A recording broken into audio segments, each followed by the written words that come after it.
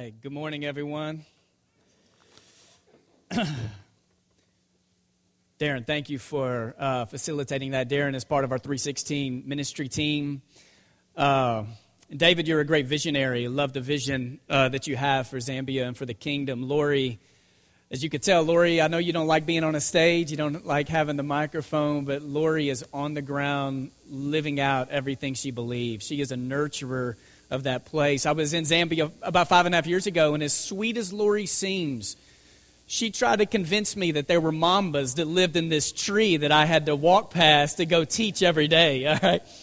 And I love my time in Zambia other than those spiders that would just hover on the walls of where I was sleeping, and they would talk to me, I'm pretty sure, all right? I mean, these were ferocious spiders, but they would eat mosquitoes that were carrying stuff, so they're fine. But when I was in Zambia, I was just blown away by Zambian people, their love for God, their love for life, the smiles on their faces. This is a wonderful effort, so I'm glad to highlight that today.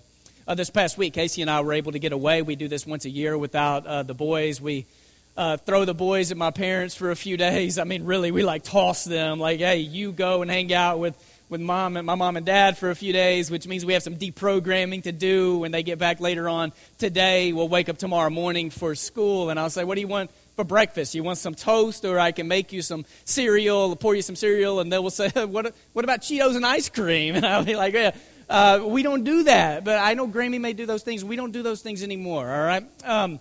But Casey and I got away, and anytime we get away, we take time to reflect. What are we grateful for? How was the last year? Because we know that I can have a great year of ministry, and we can love our jobs and what we're doing, but if our marriage isn't being cultivated and growing, then something isn't right. So we focus on each other. We reflect. What are we grateful for? And so much of that had to do with how we were reflecting on life with this church and how grateful we are for this church. And not just that I get to call this a job, what I get to do, but we love raising our children under the mission and vision of this church. A mission of helping people see Jesus, a vision that we call a restoration movement. It's not a preservation movement. We're not called just to preserve the church. It's to restore the things in the world that are broken. And we love that our children are being raised understanding what this means. So a couple of weeks ago, Casey and I and Truett and Noah were in this environment, and it just happened that where we were in an all-white environment. There's nothing wrong with this. Sometimes I'm in an all-white environment. Sometimes I'm in an all-black environment. There's nothing necessarily wrong with that. But we were in an environment where everyone around us was white. And I point that out because my boys noticed. And Noah, who was 7, looked up and he said, "Did you notice there aren't any black people around here?" And I said, "Yeah, I did." And Noah said, "I like it when white and black people are together, like at church." And there's this moment where I pat his shoulder, and inside I'm like, me too, man, me too. But inside I'm like, I think God just stood up from his throne and rolled up his sleeves and applauded, That this is kingdom life, and we want our boys to grow up, and we're not perfect parents. We mess up every day. Every day we're like, man, I think we know what we're doing, but I don't know if we know what we're doing. But we want them to have a vision of what the end of times is going to be like. The vision that is painted in Revelation, where in Revelation, the images it gives you of heaven is that all people don't become people who look all alike, but in heaven there are nations and tribes and languages, but there's no arrogance, there's no elitism, there's no racism that exists anymore. You have all these different people, but they've come together as part of this one community, and that is the future that God is breaking into the present, and it's what we are living into. And we want our boys to live into that. So we're in a series right now. This is part 2 in a series I'm calling Global God. Because I think it's really important for you to believe that God is local. God enters into wherever you are. God is present in your space. God wants you to be fully present in your space. The Word became flesh and dwelled among us. Jesus came and Jesus was local. He walked. But Jesus isn't just local. God isn't only local. God is global.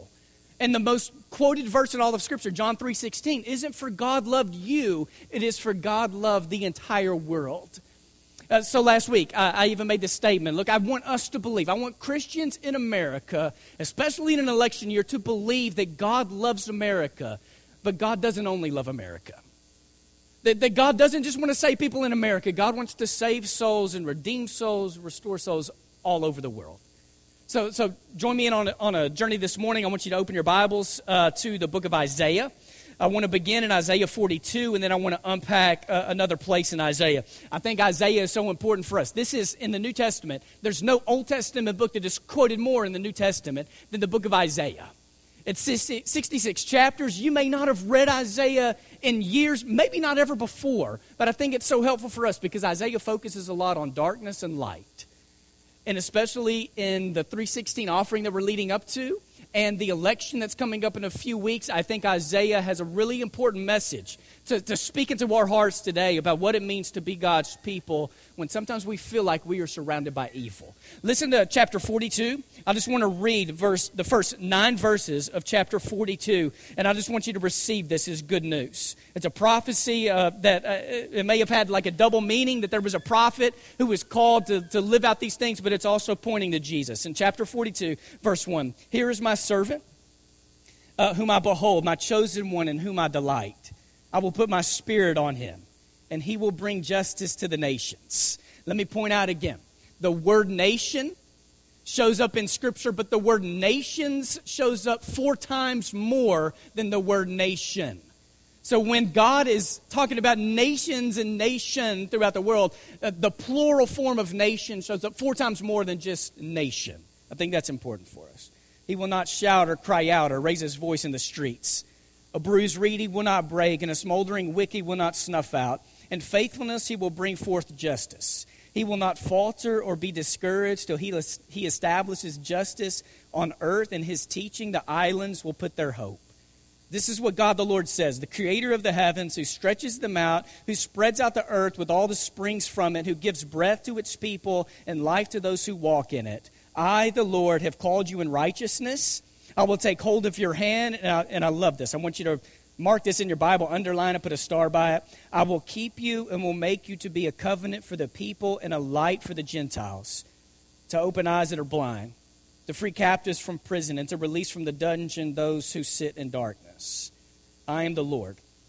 That is my name. I will not yield my glory to another or my praise to idols. See, the former things have taken place, and new things I declare. Before they spring into being, I announce unto you. And so the reading of the word, the church said, amen. Isaiah has an important message for us today, but before I dance around a little more in Isaiah, in Romans chapter 10, Paul quotes a place in Isaiah. And it's in Romans 10, and in Romans 10, what it says is, "For there is no difference between Jew and Gentile." All right, so Paul's real big on this, helping people understand that what God is doing, what the resurrection does, is bringing people together, Jews and Gentiles, rich and poor, slave and free, bringing them together into the same community. So there's no difference between Jew and Gentile. The same Lord is Lord of all and richly blesses all who call on him. For everyone who calls on the name of the Lord will be saved. How then can they call on the one they have not believed in? And how can they believe the one in whom they have not heard? And how can they hear without someone preaching to them? And how can anyone preach unless they are sent? As it is written, and here's the verse that shows up in Isaiah. All right, that he's quoting. As it's written, how beautiful are the feet of those who bring good news. If you were to even Google beautiful feet today, you know what would show up? Like baby feet. Or if you Google beautiful feet, feet that have just experienced like a manicure or a pedicure, whichever, I don't know, the hands and feet. Casey the other day was like, I think you need to go get one of those. And I was like, I don't think I do. And she's like, but your feet are messing up my sheets, all right? And I was like, well, I wear socks, so I'm not going to go do one of those things, okay? I was sitting in an Agape meeting recently, a board meeting, and I was sitting next to Pastor Stacy Spencer from the New Directions Church, who's become a good friend of mine. I was wearing flip-flops, and he looked at my feet, and he's like, dude, your feet need Jesus, man. Those things are messed up, man. The image of beautiful feet in Isaiah 52, or that Paul is quoting in Romans 10, these aren't the kind of feet from a newborn that you love to touch. And I'm not going to ask for a show of hands, but I bet some of you, like, you have a real problem with feet. Like, baby feet are cool, you know, but then you get to a point where, like, dude's feet, my boys' feet now, like, they take their shoes off, and I think God is just laughing at you. Thought those were cute back then when they were young, but now there's this, it's just this stench. And some of you don't like feet touching you or being close to you. And then you have places like in Isaiah 52 and Romans 10 of how beautiful are the feet. Beautiful feet are not stationary feet. Beautiful feet are feet that move, feet that go. So Paul is referencing Isaiah 52. Go back to Isaiah 52, and I want to walk you through 12 verses, and then I want to call us to live into it this week. In Isaiah chapter 52, the first 2 verses go like this. Awake, awake, put on strength, O Zion, put on your beautiful garments, O Jerusalem, the holy city, for the uncircumcised and the unclean shall enter you no more. So shake yourself from the dust and rise up, O captive Jerusalem. Loose the bonds from your neck, O captive daughter Zion. And I want you just to focus on those. If you're taking notes, take notes, underline it, look deeply into what is happening here. Because Isaiah is writing to these people that for decades, not just in 1 year, but in decades, they're suffering bondage, captivity. They're away from home. So in many ways, they are surrounded by darkness. They're way away from home where they're questioning, things around me seem so hopeless. And the message in Isaiah 52 to these people who are surrounded by darkness and evil is, wake up. Arise. And get dressed. Put on your garments. It's like that person who may shake you out of bed. Maybe this had to happen to you when you were a teenager or something. You wouldn't get out of bed and somebody comes in and they shake you. Get up, get out of bed. I'm not someone who's ever struggled with depression. Depression I've suffered with in my life has been circumstantial depression. I've never been clinically depressed, but I walk closely with people who have been. I'm related to some people who have been. And I know that for many people who suffer from depression, what a counselor will speak to them or a therapist is that when you wake up in the morning and you don't want to get out of bed, sometimes the best thing you can do is put pants on and put a shirt on and put some shoes on. Because there's something about getting dressed that is preparing you to live in a day. And here's God speaking to his people say, all right, it's time for you to wake up. Wake up, get dressed, stand up. Because there's something to be a part of. It's time for you to move. Don't just lay there. And as God's telling his people to step up, get dressed, get up, all right, let's start moving. It's like the message God is giving them is because there's no more threat. I am coming to lead you to a better place, and what can threaten you is I'll lead you to this better place. So I think this is really important for us, especially in 2016, in a presidential election year. This is in my preaching career, my preaching life, this is the 4th election year I've been able to preach through, and it's always a challenge. Because allegiances begin to be given to things that keep people from living deeper into the mission of God, sometimes without them even knowing. There are things that really concern me. In October of 2016, I'm so hopeful for the church. I am hopeful for the kingdom. Because I can give you examples recently, and some of you can give these examples too, of lost people who are giving their lives over to Jesus, and they're being baptized into Christ, and I'm seeing restoration breaking out in marriages and in families and in individuals and people who the power of God's allowing them to break addictions and to live in this free life, and I'm seeing the movement of God. And as hopeful I am for the church, as I am for the church and for the kingdom, there are days where when I get caught up in social media or in news sources, I find myself drifting into a place where it's hopeless, and I find myself, not daily, but throughout the week, really fighting with cynicism right now. And just being cynical. And being taken down by just the whole process. And what I'm concerned about for people and for the church is when sometimes we allow a political conviction to then what drives us to Scripture is the need to find verses that can support our political conviction instead of allowing all of our convictions to come under the sovereignty of Jesus. Because here's one of my concerns is that it's not just that you have political convictions and that you deeply care, because it's okay for you to care about what's happening over the next few weeks. It's okay for you to care about what's happening in our nation. But how you behave is so important.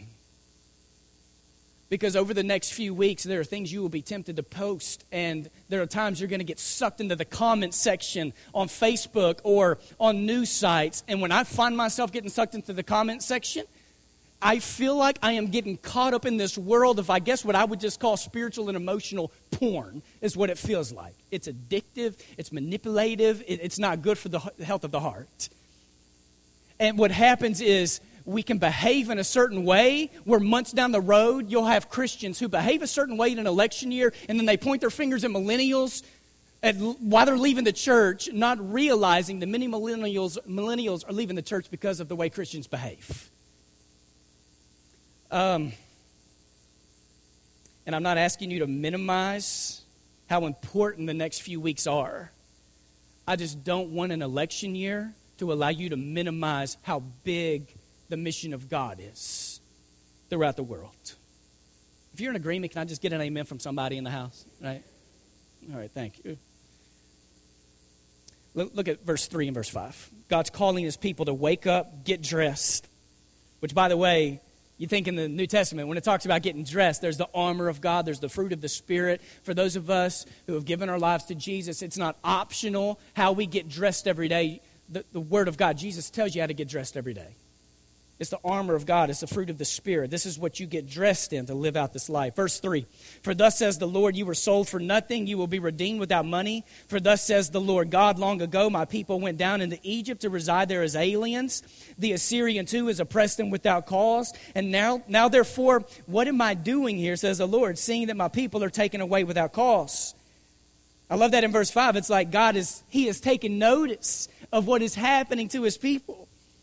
So now, therefore, what am I doing here? Seeing that my people are taken away without cause. Their ruler's house, says the Lord, and continually all day long my name is despised. Therefore my people shall know my name. Therefore in that day they shall know that it is I who speak. Here am I. I am here. Now remember, this is Isaiah chapter 52. Even if you've never read Isaiah, go home later today and read Isaiah chapter 6, because that is when the calling of God came upon the life of Isaiah. And the calling of God that came upon him, it came in the form of a vision that God gave Isaiah. And in that vision, what happens is, what Isaiah saw was that the hem of God's garment filled the whole temple. Like the little hem of his garment filled the temple. But what Isaiah heard all the hosts of heaven, the angels singing and all these creatures, what they were crying out to God in Isaiah 6 is, holy, holy, holy is the Lord God Almighty. The whole earth is full of the glory of God. The vision that God gave Isaiah in Isaiah 6 wasn't that the temple was filled with the glory of God. It wasn't that church space was filled with the glory of God. It was the whole earth is full of God's glory. And in verse 5, it's just declaring in verse 6 that God is saying, I take notice of where you have been and what you were under, and I just need you to know, here am I. Like, I am coming. And when God shows up, he is showing up to redeem and to rebuke darkness and to bring people into the light. And here it is in verse 7. Listen to this. How beautiful upon the mountains are the feet of the messenger who announces peace, who brings good news, who announces salvation, who says to Zion, your God reigns. The image of the runner, the image of beautiful feet in verse 7 is a breathless runner.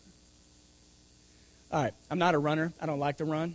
Some of you don't either. I talked to some of you about running, and you're like, man, if you ever see me running, either I'm being chased by somebody, right? Or there's just the joke of if, a bear starts chasing you and your friends, you don't have to outrun the bear. You just got to outrun all your friends, right? I don't really like to run. I like to be on the elliptical where I can have a TV show in front of me, a podcast I'm listening to on my phone, and a game I'm playing on my phone all at the same time. The only races I've ever really been a part of are like some 5Ks. It's raising money for certain events, and I run a 5K, and I get halfway through, and I'm like praying to God, like, please take care of Casey and the boys, because I don't think I'm going to live. When I run, which isn't much, or when I play basketball and my feet are, you're cutting and you're running, there are times where my feet develop blisters. For those of you who I've talked to who've been in marathons and you've trained for those things, the descriptions of the things that happen to your feet. We don't want to show pictures of these today, right? Where toenails are falling off and blisters are developing. And the image of the runner in Isaiah 52, verse 7, of this this person who's bringing good news. It's this breathless runner who has this good news that he's about to deliver, and these feet that are pounding the pavement or the sand or the dirt, whatever this person's running with. And this person is running because this person understands that good news has to be shouted and good news has to move. It doesn't just stay stationary, wait for people to come and hear the good news. And the beautiful feet that we are invited to have, it's not beautiful feet that have some good news and we're just waiting on other people to come to us so we can tell them the good news. It's that the church has beautiful feet when the church is moving because we have good news. The reason 316 offering is so important to us isn't just because Zambia and Panama and Greece and Ukraine need us in our gifts and our resources and our time and our efforts. It's not just that. It's because we need them to teach us about the things of God, our global God, the mission of God. In verse 10 and in verse 12, it says this: the Lord has bared his holy arm before the eyes of all the nations, and all the ends of the earth will see the salvation of our God. Listen to verse 12. Some of you need to take verse 12 into your prayer life this week. For you shall not go out in haste, and you shall not go in flight. For the Lord will go before you, and the God of Israel will be your rear guard. So it's not just God who's leading you out, it's also the God who is behind you. He's in front and He is behind, moving us into this movement. It's so important for us to realize that God refines people for the sake of His greater mission. God purifies for the purpose of His greater mission in the world. Salvation that Jesus brings into your life isn't an end of itself. It's not just that Jesus wants to save you. It's that Jesus wants to save you and then inject you with the Spirit to invite you into this mission and this purpose that is greater than anything we could ever imagine. Isaiah verse 49, verse 6, if you go back, I want you to see this verse. Because this is the verse in Luke 2. This is the verse Simeon quotes over Jesus when Jesus was born. And Isaiah 49, verse 6 says this: it is too light a thing that you should be my servant to raise up the tribes of Jacob and to restore the survivors of Israel. What God says right there is, it's way too easy for me just to raise up one nation. That's too easy.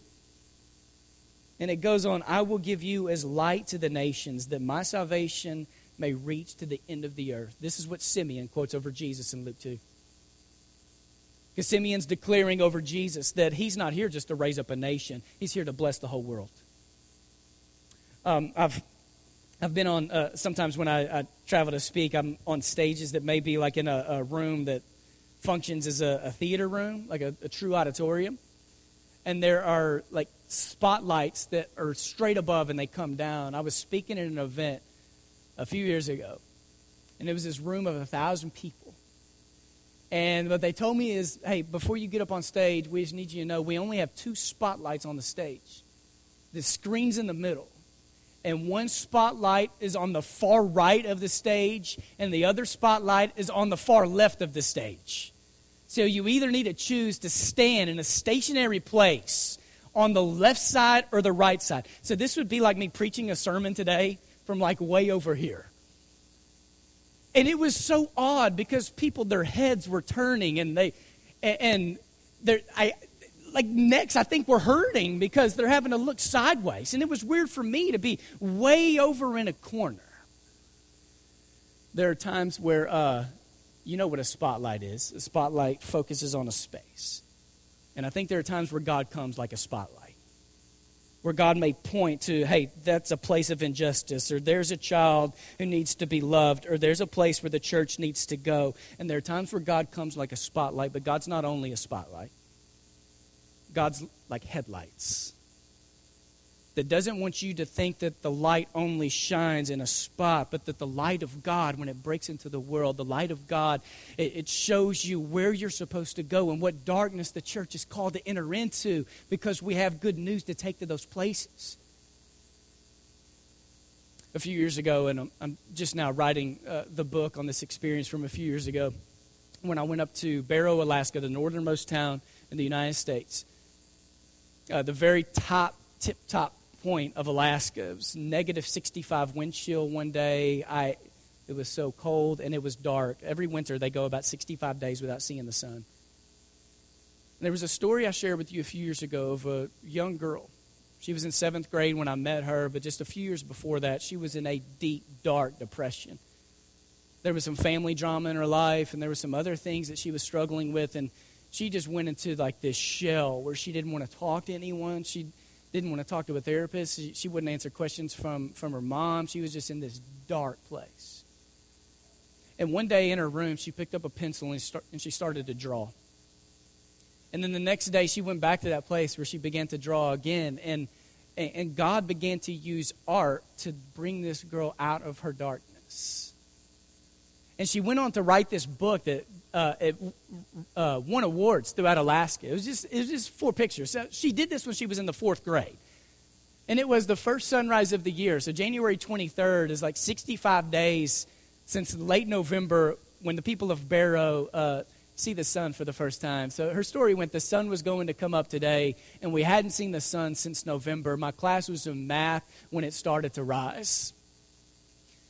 And the office started to play the song, Here Comes the Sun, on the intercom.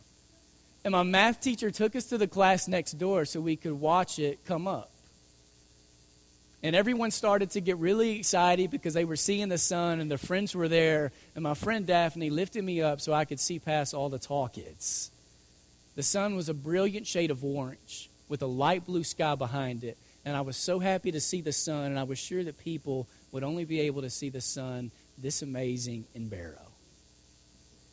And I heard her story, and we ended up getting her on film for this video that we were just shooting some testimonies. And I remember I went home and I reflected that day. I wonder if God gave her that gift of drawing in order to bring her into the light. Or if God had given her that gift from birth. It just took her being in a dark place for that gift to come to life. And both could be so true because it's true to how God works. And there's someone in here today that needs God's invitation today to come to you, to move you from darkness to light, from hopelessness to hopefulness, from despair to something beautiful that God wants to do in your life. So shepherds and prayer leaders, if you will, go to your places today. We're going to sing a couple of songs before we go to communion.